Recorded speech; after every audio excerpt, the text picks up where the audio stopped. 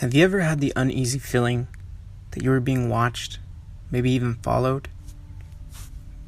You were outside in your front yard, attending to your lawn, your flowers, and you felt like this car that was passing by, for no particular reason at all, was just staring at you as they were driving by.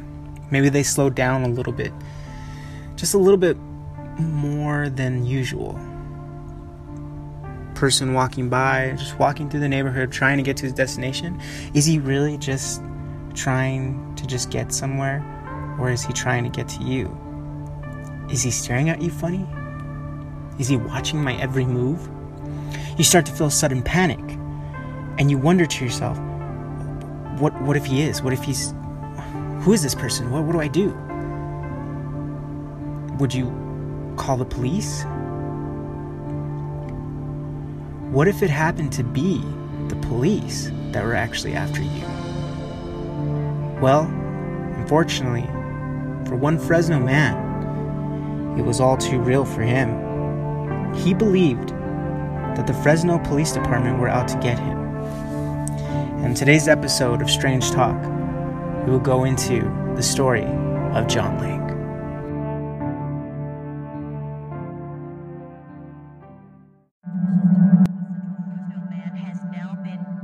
Suicide. 51-year-old John Lang was found barricaded inside his burning home with stab wounds back in January. He later died at a hospital. Investigators called his death suspicious because it appeared someone intentionally set the fire at the Van Ness home. The coroner later determined the wounds were self-inflicted. Prior to his death, Lang gained social media attention by posting that he feared Fresno police were trying to kill him. John Lang was a man from Fresno, California, who claimed the Fresno PD were corrupt and running a scam, and he took to Facebook posting comments on his findings.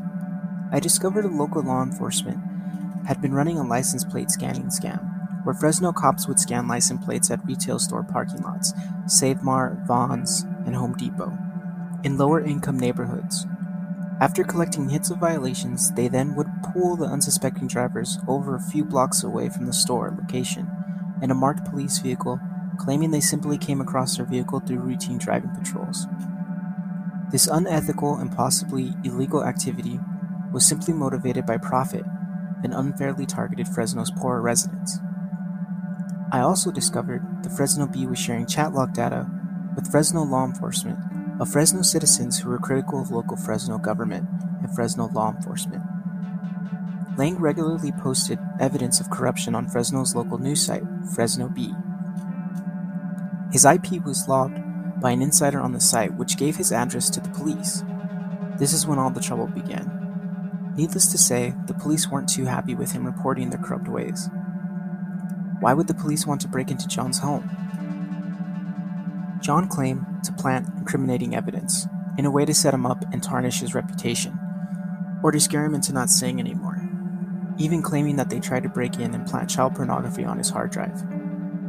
Taking to Facebook again, he was following a group which called themselves the Fresno Cop Watch, stating, "Imagine a police officer dressed in his official uniform pulling up in a police cruiser.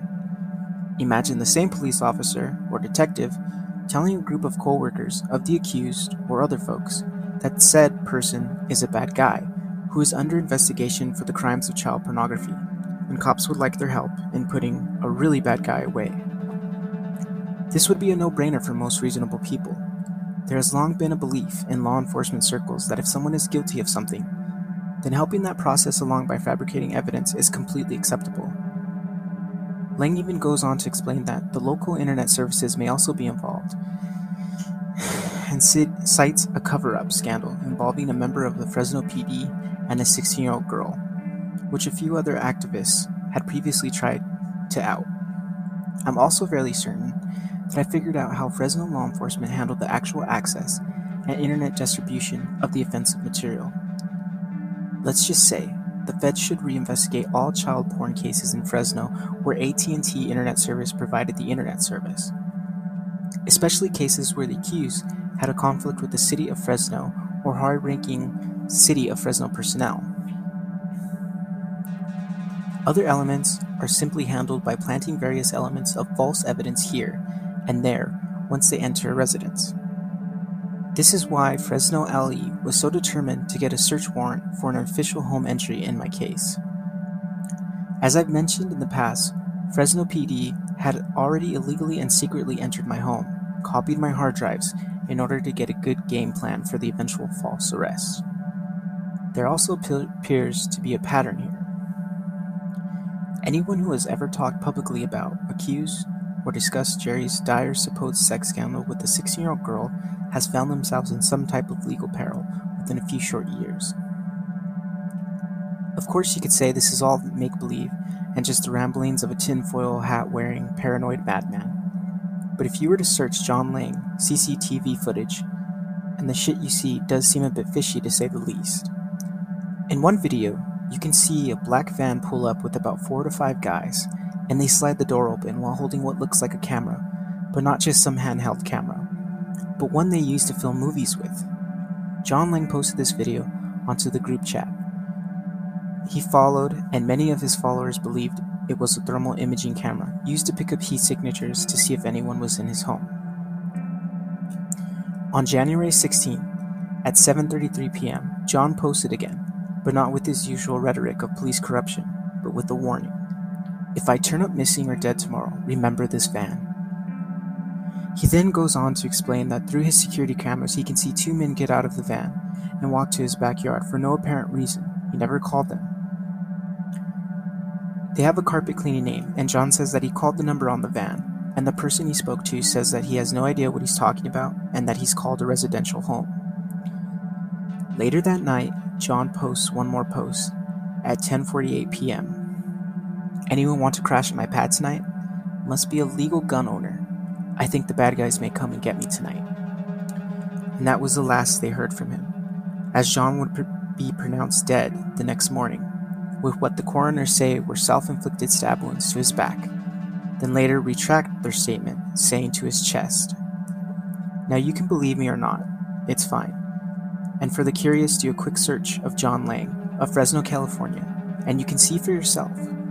Either way, this is all just some strange talk. Thank you for listening, and a special thanks to the artists Devil Music and Daniel Birch. Their music was featured in today's episode. Strange Talk is a bi-weekly podcast with new episodes every other Saturday. If you'd like to share a topic, you can message me on anchor.fm or send me an email at strangetalk@outlook.com. Thanks, and stay strange.